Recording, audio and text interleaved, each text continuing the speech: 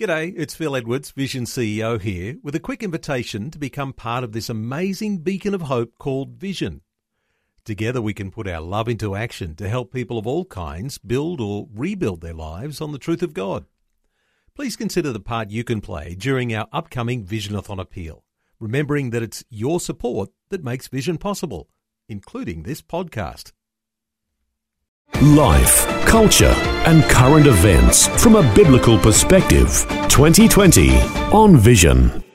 Neil Johnson with you. It is the Friday edition of 2020 and an inspiring story today of a life filled with practical faith and determination that takes an Aussie kid raised on an outback sheep station to a high-flying world, mixing with the rich and the famous. It's a story about character forged in the bush as preparation for conquering the business world. It's the story of an outback kid raised on a family property called Jumble Plains in western New South Wales. That's just west of Dubbo. To a business high flyer crossing the Atlantic on the Concorde as casually as most people catch a bus. It's the boy from the bush whose achievements include redeveloping the Rocks area on Sydney's foreshore. He led the biggest property development company in Sydney.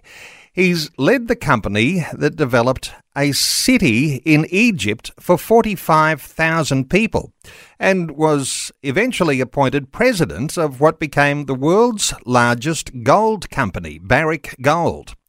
There's a roller coaster ride in there, in times of plenty and challenging times of despair. But it's not all about business. Tony McClellan has also made an enormous contribution to the Christian foundations of modern Australia. For nearly 10 years, he was the chairman of the Australian Christian Lobby, honoured on his retirement with the title Chairman Emeritus. Tony McClellan has just released his story in a book called A Glorious Ride, From Jumble Plains to Eternity, written with political and cultural commentator Nick Cater, and a foreword by former Prime Minister John Howard. It's our absolute privilege to share some insights from Tony's life today. A special welcome along to 2020 to you, Tony McClellan. Well, Neil, thank you very much. You've honoured me greatly. Thank you. Tony, the very first words in the opening chapter, you say, the first secret to success in life is to choose your ancestors well. Well, we don't always get to choose our family, but you might like to take us back to your family environment in those early days. Well, thank you, Neil. Thank you. I had the very good fortune to be the grandson of a very successful Scottish migrant. Actually, he was born in Australia, but his dad came out from Scotland, and it was he who selected the Jumble Plains property and developed it and became extremely well known in the district. And my dad came along as one of 6 kids in the family, and he took over the property. But my dad was an alcoholic, and it was a struggle for him to achieve what his father had achieved. And eventually, at age 44, in fact, on his 44th birthday, he died in a lonely hospital bed in Tullamore Hospital.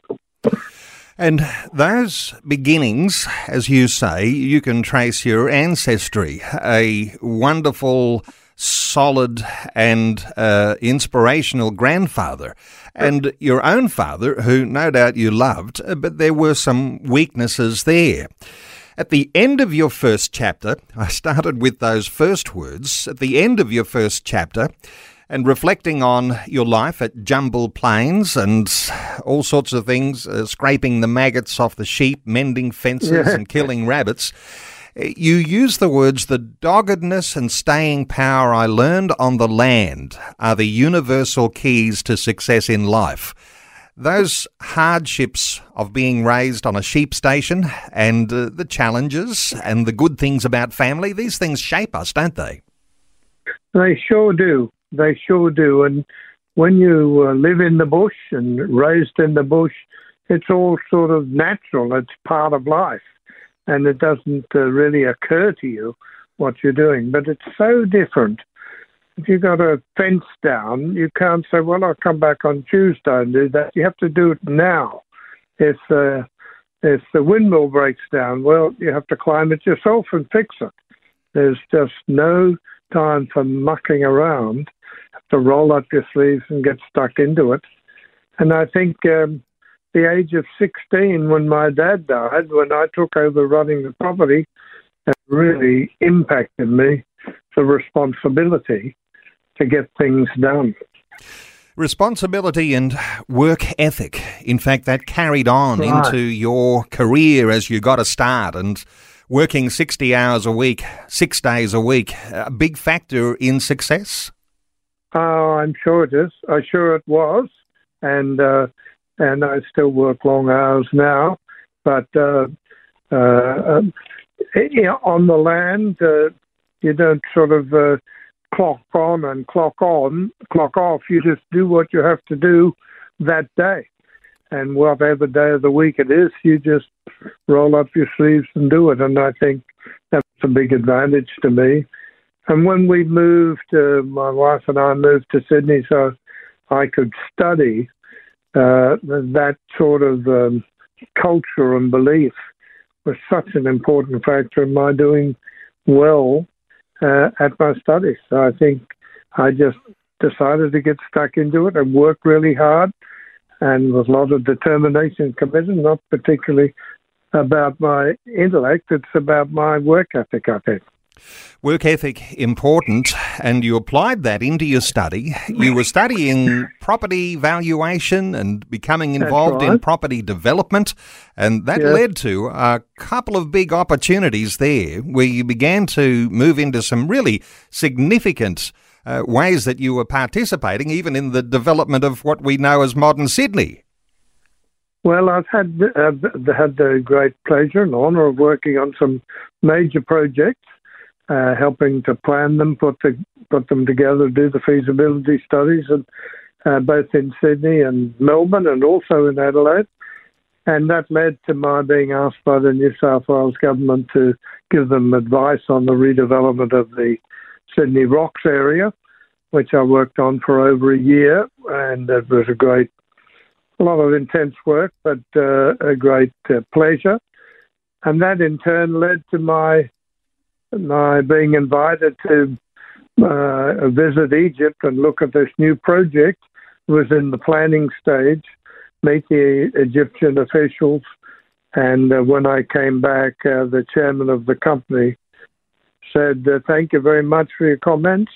They're very helpful. Now I'd like you to go and run it, which was such a shock to me, but he very persuasive and became a real mentor of mine.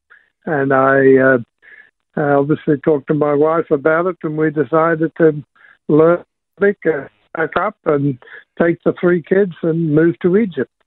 And that's what we did.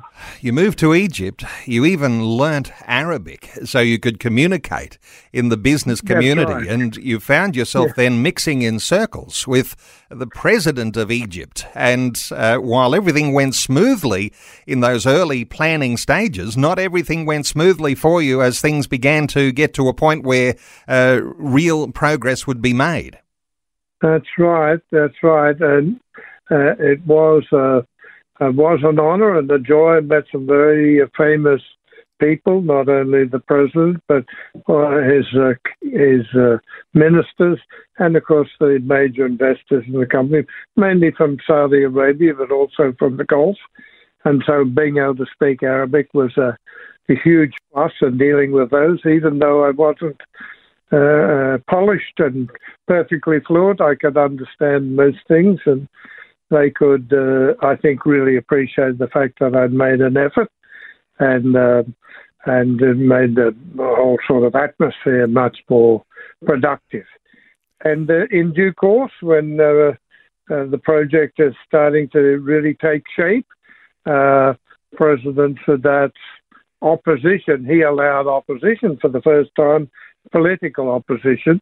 They started to mount a campaign to bring the project to an end because they felt that this was really Egypt, although Egypt owned 40% of the project and would own 100% after 99 years. They didn't like that particularly and mounted a campaign, and eventually President Sadat, and despite have been a fantastic promoter and supporter of the project, decided one day to cancel it. So that was a huge, well, it wasn't a shock in a way, but it was, it came out of the blue.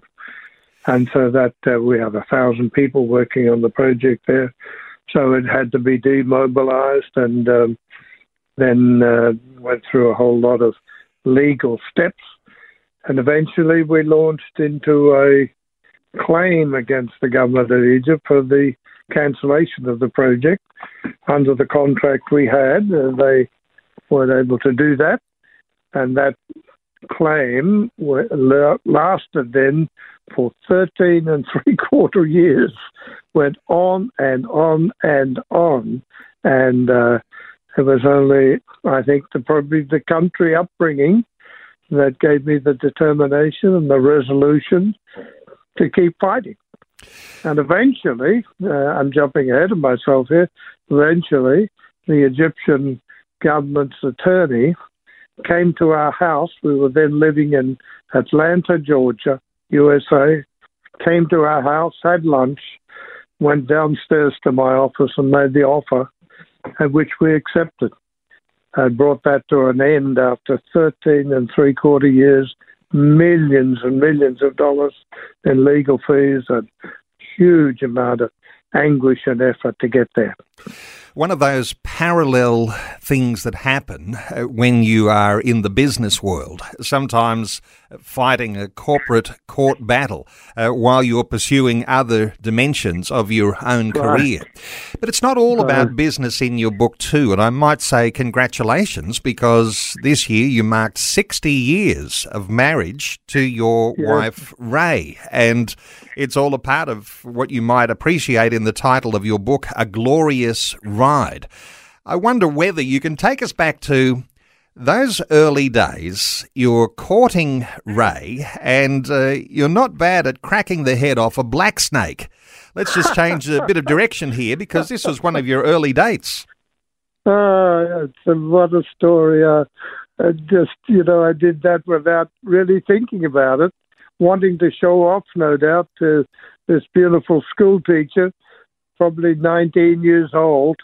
And I had dance orchestras in the bush, and I was off to an engagement, picked her up to take her with me, and running along the long dusty road, and the big black snake crossing, and said, "Have you ever seen how you crack the head off a snake?" And we braked and broke the back of the snake, and I jumped out of the car and went to pick it up, and it reared up and struck at me. Unfortunately, I was able to leap back out of its reach, but I did kill it. And then I said, "Now let me show you what I do." And I picked the snake up by its tail and cracked it, and its head flew off into the bush somewhere.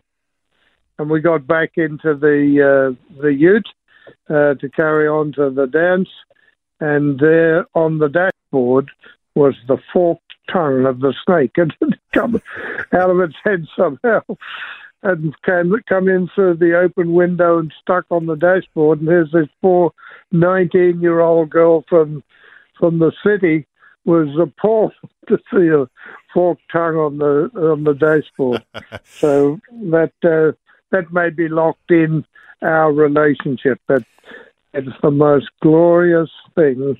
I could never, ever imagine anything more important than that wonderful, wonderful woman of mine. Visions 2020 with Neil Johnson. A biblical perspective on life, culture and current events. Wonderful to have you with us. And our special guest this hour is Tony McClellan, just released his story in a book called A Glorious Ride from Jumble Plains to Eternity. Tony, if we pick up your story, you were having that, as we described, the parallel corporate court battles over the city that you were building in Egypt. But you were offered a wonderful opportunity to become president of what would become the biggest gold company in the world. Tell us about your connection to Barrick Gold. Well, thank you, Neil. The chairman of the company responsible for the city in Egypt was a fellow called Peter Monk, who's a Hungarian Jewish man who'd migrated to Canada and was an outstanding person who I really admired, and I'm sure he did me.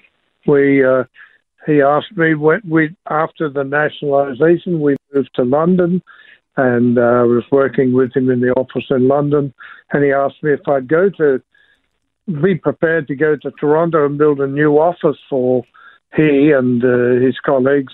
And I agreed to do that. We went and got the office up and running, and he moved across.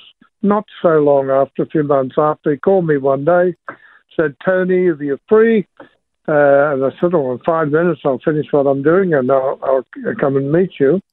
And I went up to, he arranged to meet in the hotel almost next door, walked in the room, and he was there with his partner. And he said, we've decided to sell our hotel chain. They owned 69 hotels and resorts, principally in the Pacific. I said, "Boy, congratulations." And they said, "Yes, and we want to start a resources company in gold and oil and gas. And we want you to be president." And I said, "Peter, why would you ask me? I'm a property guy. I don't do anything about gold or mining or oil and gas." And he said, "No, you are a goer. You get things done. You roll up your sleeves and make things happen. And you're trustworthy, and David and I respect you, and we'd like you to do it." I was so flattered and so taken back, and I went home, talked to Ray, and Ray pretty wisely said, "Well, if you say no, that might be the end of your career." But anyway, I said yes, and we did roll up our sleeves and get stuck at it, and we founded this company, and I was president of it, and we got it going, and then got more diverted into the gold side into the oil and gas side of the business, and that led to our moving from Toronto to, first of all, Tulsa, Oklahoma, where we'd bought an oil and gas company, and then on to Houston, where we had another oil and gas company, and built those up. And I'm just very, very grateful for the support and encouragement that Peter gave me over many, many years. When your background is in real estate and property development, and all of a sudden you're made a different offer, the qualities of the character of your life are recognised by people who headhunt you or cherry pick you for these sorts of positions. And so you didn't just land into a new office. You went and did a crash course in geology so you could understand gold and oil and gas. So the adaptability there, is this something that comes back to some of those character traits forged at the sheep station too? Oh, I suppose they do. I'm always, I have always been intellectually inquisitive, and I suppose that's one of the reasons why I did well in my studies. And I was told I had the highest grades since 1929, so it was pretty flattering, and won all the prizes and so on. And that's because I worked hard, and because I wanted to find the real answers. And then I lectured in the areas for a number of years, examination and so on. And I suppose when I had a new challenge like that, I wanted to at least understand what the terms were. When you meet people in the industry, they use whole lot of terms that you only occasionally stumble across, and I wanted to get a bit of an understanding, so I got stuck into that, and that was very helpful. And I must tell you that Peter Monk, the chairman, is extremely intelligent. He's now passed, extremely intelligent, and it was very, very good to work with. And as I say in my book, one of the outstanding things about him is that he's never too proud to take advice. And so he would ask me to have a cup of tea with him, and so I've just come up with this idea to do this, and I'd say, what about we do it that way? Oh, Tony, that's a much better idea. Instantly changes his mind if he thought it was a better idea. It's so attractive in top-level business. Often you find people who think they know it all, and they're not willing to listen or debate or discuss. And Peter was completely the opposite. And it was a real joy to work with. You say in your book, in working with Peter Monk and into a very big and exciting resources company, gold, oil and gas.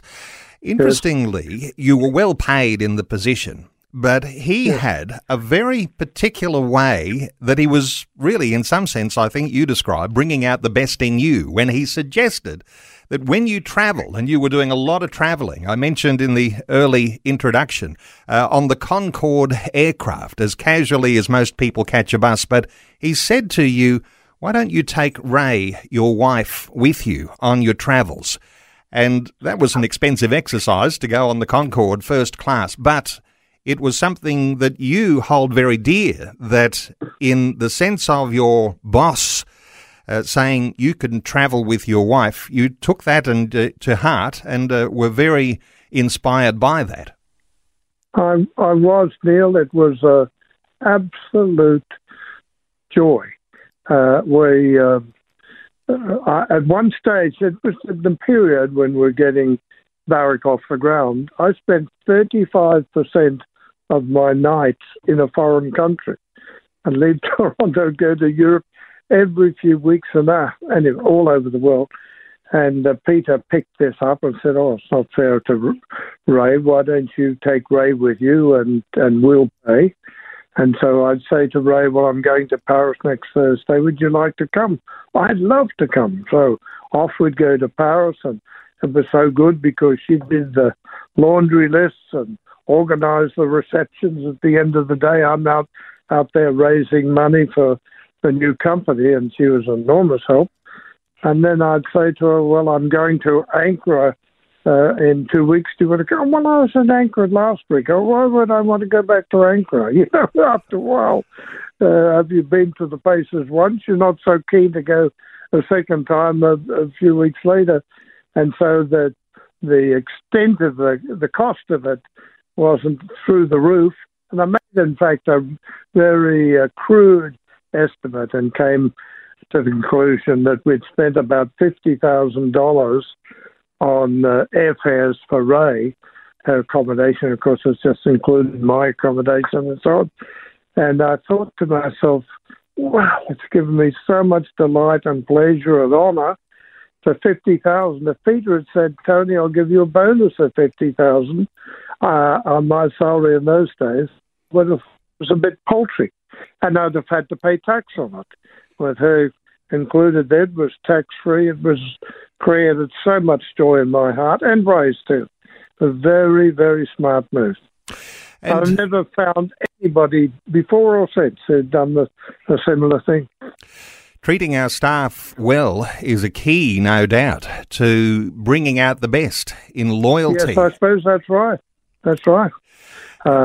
And in the book, I quote 2 or 3 letters, that exchanges of correspondence I've had with Peter, which just shows the enormous mutual respect. It's just fantastic. And Sorry. Travelling on the Concorde all over the world. You were mixing with all sorts of famous people. You tell the story of your encounters with Paul and Linda McCartney and with the actor Christopher Reeve, who played Superman. And you've got your reflections on them. We won't go into those details about those encounters. Listeners might need to get the book to get those. But I want to take you to age 47. You describe it as a midlife crisis and a significant year for you, and you began to pay attention to your spiritual life. What was happening there? Yes. Well, thank you. For some strange reason, we'd sporadically gone to church. You know, we might have been in New York on a Sunday. Would you like to go to church? Oh, yeah, that's not a bad idea. But we weren't regular churchgoers by any means. And I met Michael Youssef in Atlanta, introduced by a fellow who was intrigued by my connection with Egypt and introduced me over lunch. Michael said, I've just started a new church and I'd love you to come along. And after pestering us a bit, we went along on Christmas Eve with our kids, three friends from college, and we filled up a whole pew and absolutely loved the service. And Michael did was, as all good pastors should, came and visited us a week after we'd been there to sort of find out more about us and sort of welcome us to the church. In the meantime, Ray and I had a terrible argument. And Ray said, I'm not going to put up with this anymore. I'm going to go back to Australia. And I said, oh, that's fine. I've just heard that so many times. And I went off to a tennis ranch to play tennis for a couple of days. And I came back and Ray had gone. And I couldn't believe that she had the courage to do it. And Michael came just after I got back and said, where's Ray? And I said, she's gone back to Australia. We had this awful row. I was absolutely broken, in tears. And he said, you need Jesus. And I said, no, I need help. I didn't know who Jesus was. And anyway, he sat down with me. We prayed. I sought forgiveness and wept extensively. And my life changed. With Dr. Michael Youssef, he led you in some ways here that gave you new perspective on your life, that your life doesn't revolve around you. You were not the center of the universe. I wonder if you can reflect on how things were changing with your encounter with Jesus Christ. Well, it's absolutely amazing. And of course, not having been steeped in a Christian background, I didn't really understand it, and I'm not sure how it all emerged. But Michael Youssef, very, very smart with business people in particular, and he knows how to encourage them. One of the things he did, which I thought was crazy at the time, but he asked me, here I was saved in January, and he asked me in February if I'd lead a Bible study group. And I said, Michael, I don't know anything about the Bible. Well, and he said, no, you're a leader. You'll be good at it. So I started in May and with a group at home and got to enjoy it and like it, and I got encouraged. I ended up leading 5 Bible studies a week, typically early in the morning, but I was doing one at that church and one at home and so on.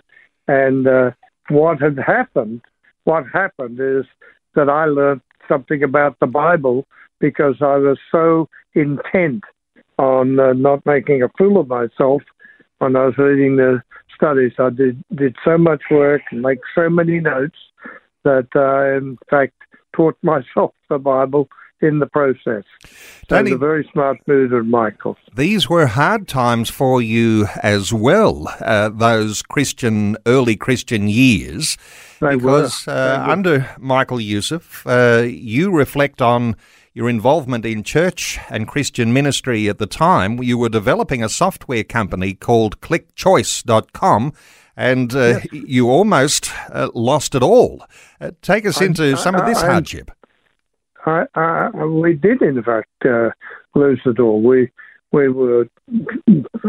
I had some plans to raise capital and was unsuccessful. Couldn't raise the amounts that we needed and poured more and more of our savings in there, and got to a point where we sold our 2 cars to generate some cash, and we got further and further behind, and blow me down if we didn't have our house foreclosed on. We lost our house, so we had no house, a tiny little bit of furniture left, no cars, and we were broke. We were wondering how we'd be able to feed ourselves. We had amazing support from people, just unexpectedly. We came home from church one Sunday and there's a $100 note pinned to the door, and it just said, "We love you." No idea from where it came. One time I was invited to breakfast by a comfortable professional man who said, "Come to my car afterwards, come to the trunk of the car," as they say in America. And he pulled out a checkbook and gave me $5,000. And he said, there's only one condition. I want you, when you are able, to pass that on to someone else, which we later did. We did pass it on to somebody else, and I said there were 2 conditions. One is you pass it on to someone else, and the second condition is you ring Joe Spence and thank him, because he was the source of it. And of course, Joe was absolutely tickled that A, I was free, and B, that the money was being circulated again. Fantastic idea.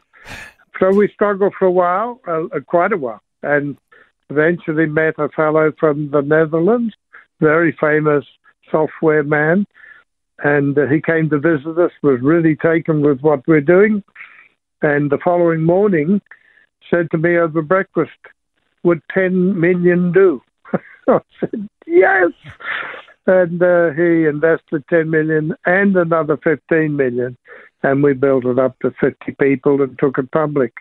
So it was incredible a recovery from a very sad situation. Another Tony, great... at risk of losing some momentum here, let's pause a moment, because undoubtedly there are listeners tuned into us today. We're talking to people, and in New South Wales and Victoria, where in particular there's some real hardship going on. Some people lost their jobs, feeling as though all hope has dried up. I wonder whether you've got a thought or two here, having heard that a high flyer can come close to losing it all, and your sustaining faith in God. I wonder if you've got a word of wisdom for people who might be going through something beyond difficult right now. Well, thank you. One of the things we learned was that in those days, Ray and I used to kneel beside the bed to pray every evening. And now we're in our 80s.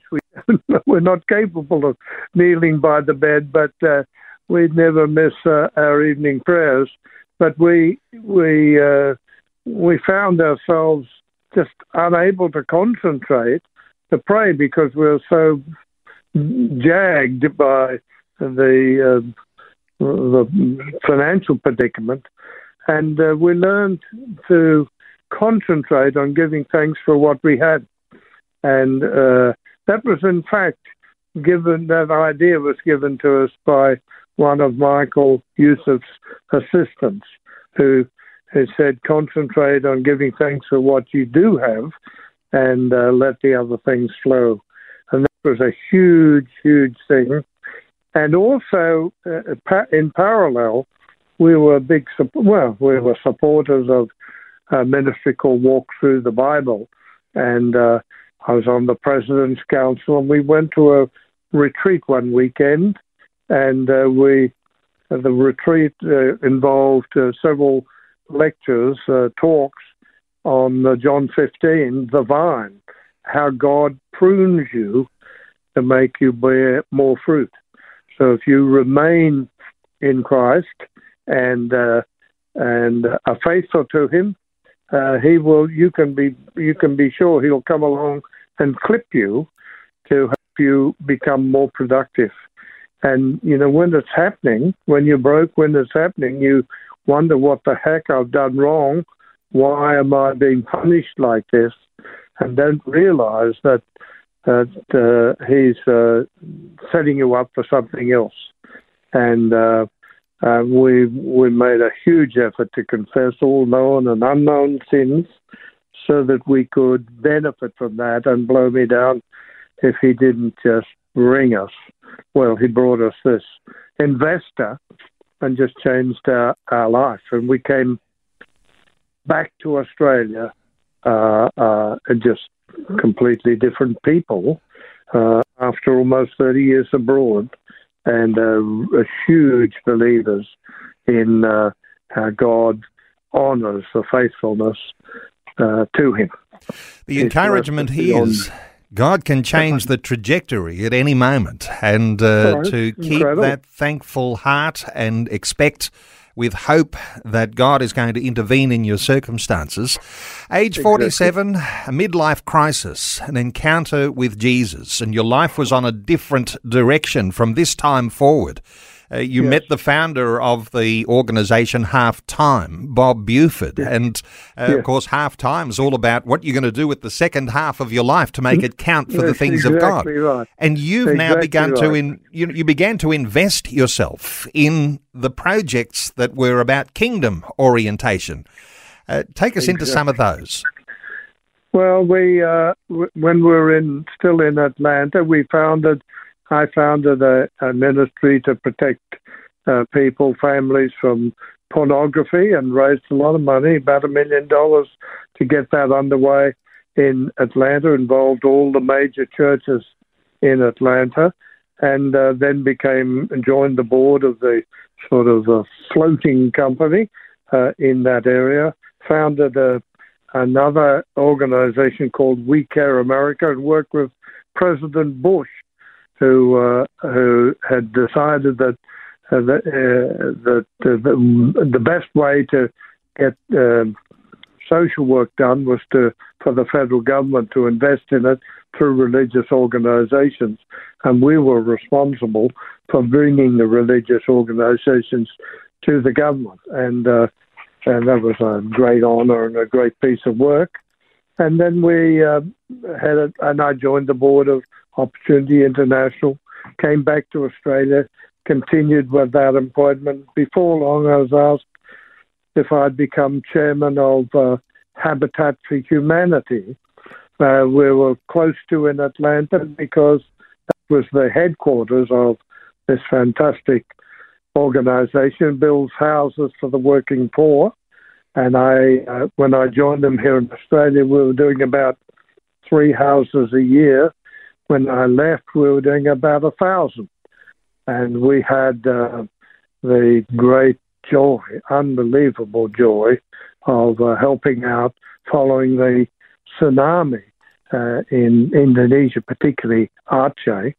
And collectively, Habitat built about 25,000 houses to replace those that were washed away. And that was a huge, huge challenge and a great joy and much delight in that. And whilst that was going on, I was approached by Jim Wallace to join join the Australian Christian Lobby. Let's talk about those years, because this was a very important element of your life, 10 years as chairman of the Australian Christian Lobby, and these were early years. What was going on in those early years? Well, the interesting thing, when I joined up, we had about 3,500 members or supporters, and we've got 220-odd thousand now.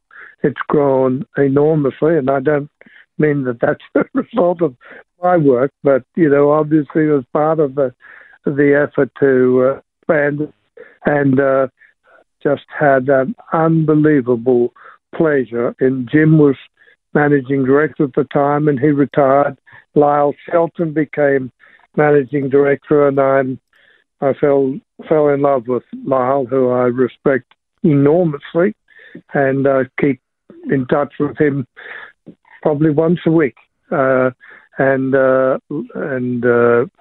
try to help when I can. And then of course when Lyle retired, we appointed Martin Iles as just a sensation, and the organisation's gone from strength to strength. It's been an absolute joy to be associated with, and it's sort of its success, its expansion, its impact has affected so many aspects of my life. But, I feel I'm getting some of the credit put on me, which is not correct. But I've really, really enjoyed that time, as I did with the other organisations, Habitat and Opportunity, just one thing after another. All have been sort of training, and I was chairman of many public companies when I came back, because I'd been president of Barrick. People asked me to join a number of publicly listed companies in the mining sector, which I did, and I was chairman of one time. I was chairman of 3 companies at the same time, and that taught me a lot about governance and policy development and so on, which was probably helpful to Habitat and Opportunity, well, of them all. Tony, let's stay with the Australian Christian Lobby for a moment, because one of the early aims of the Australian Christian Lobby was to secure a place for Christianity in the public square. I wonder if you've got any reflection on how things have changed since you took on the role as chairman, and of course you're retired from that now, an emeritus chairmanship role now. But what are your thoughts about Christianity in the public square here in Australia today? Well, I think it's fair to say, Neil, that there's an increasing number of people who don't like the influence of Christianity in the public square, and are lashing out, and it's very difficult to maintain your faith, maintain your course in the face of all this. We just every day we learn new things, new legislation coming through. We're just constantly fighting. It's getting worse and worse and tougher. We're about Queensland, where you are. We've just had your terrible legislation on giving doctors the right to go and kill their patients, and we've had it introduced here in Sydney, and we're about to mount another fight here in New South Wales. And unfortunately, most people now are just tired of it and say, "Oh, let's just let it happen," without thinking about the principles. It's sick-making. There's just an increasing amount of work to do. There's a necessity for having Christianity front and centre in the public square. Tony, we're running short of time. You finish your book with a chapter on advice to the younger me. What was your reflection? What would you have done differently? What would you have said to a young Tony McClellan? There's as you say, there's a chapter there, but I'm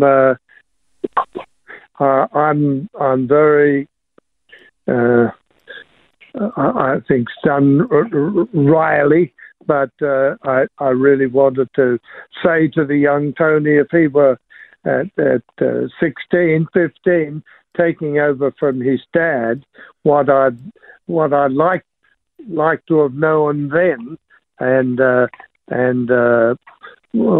share with this metaphorical young Tony my advice to him. And I've said a whole lot of things, including getting your priorities right.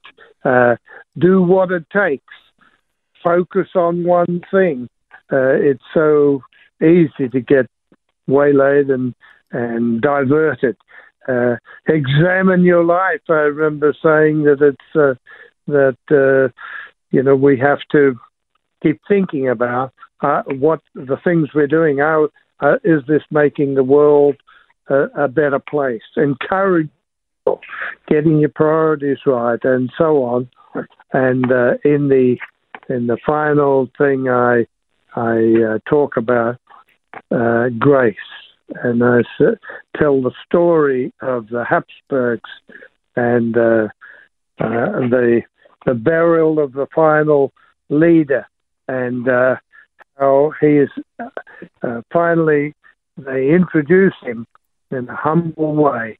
We bear the body of Franz Joseph, our brother, a sinner like us all. And I end up by saying that the doors swung open and the body was allowed into the family crypt, and neither wealth nor fame can open the ways of salvation, which is only available through God's grace, given to those who will humbly acknowledge their need. And that, young Tony, is the most important advice I can give you. And may God bless you as you earnestly seek His face.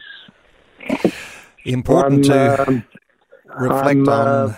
At the end of later in my time, wanting to make the point that to young people, I hope that they'll think about this now, not at age 47. Well, your business career and your humanitarian work, your work with the Australian Christian Lobby, all of these wonderful dimensions.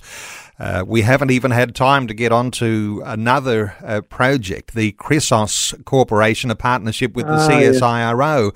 That's given you all sorts of freedoms in your older years, working with delivering faster and safer and accurate ways to analyse gold, things that many of us might not even think about. But I'll have to leave listeners to read that part of your story in your book. One last just dimension. These days, you're battling some health issues. You mentioned polymyalgia rheumatica. How are you and Ray going health-wise in your older years? Well, it's very nice of you to ask. I believe the polymyalgia rheumatica is under control and taking steroids, and they have removed all the pain, and I'm weaning off them gradually, and I believe we'll be off them totally in another few months. So I'm totally relaxed about that. Thank you. Ray has had 2 heart attacks. She goes back every 6 months and has another heart test come through with flying colours. So thanks God, we are both well. And but we're getting on in years. Can't do the things we used to do. But we're enjoying our retirement very well, and this blessing of this incredible investment in Chrysos Corporation is just absolutely extraordinary. And God knew that if He blessed it, that we'd give the money away. And so He said, I can rely on the McClellans. I know what they're going to do. I'll bless them. Well, the boy from the bush, growing up on a sheep station, Jumble Plains, Tony McClellan, a special honour to you. What a wonderful story it is. And your dimensions of working with Australian Christian Lobby and those humanitarian organisations, just wonderful. I want to point to listeners, this is the sort of book that you will enjoy. You need this one on your bookshelf, and no doubt it'll be one you'll come back to time and again for inspiration. Tony McClellan has just released his story. The book is called A Glorious Ride, From Jumble Plains to Eternity. I mentioned earlier it's written with political and cultural commentator Nick Cater, and there's a foreword by the former Prime Minister John Howard. There is a way you can get a hold of it. Simply Google A Glorious Ride, From Jumble Plains to Eternity. It'll be available from all online booksellers. And there is some websites around all sorts of dimensions of Tony's involvement. There is one called the McClellandFoundation.org. Is that one that people can connect with you in some ways with, Tony? Well, that won't give any particular information about us, but I'm always available. I have a web address, tony@McClellandFoundation.org. People can contact me there at any time, and always like to meet new people, I can tell you that. All right. And an invitation there for listeners, tony@McClellandFoundation.org. The book is A Glorious Ride from Jumble Plains to Eternity. Tony McClelland, thanks so much for taking some time to share your thoughts and your heart with listeners today on 2020. Neil, you're wonderful. Thank you very much indeed. Thanks for taking time to listen to this audio on demand from Vision Christian Media. To find out more about us, go to vision.org.au.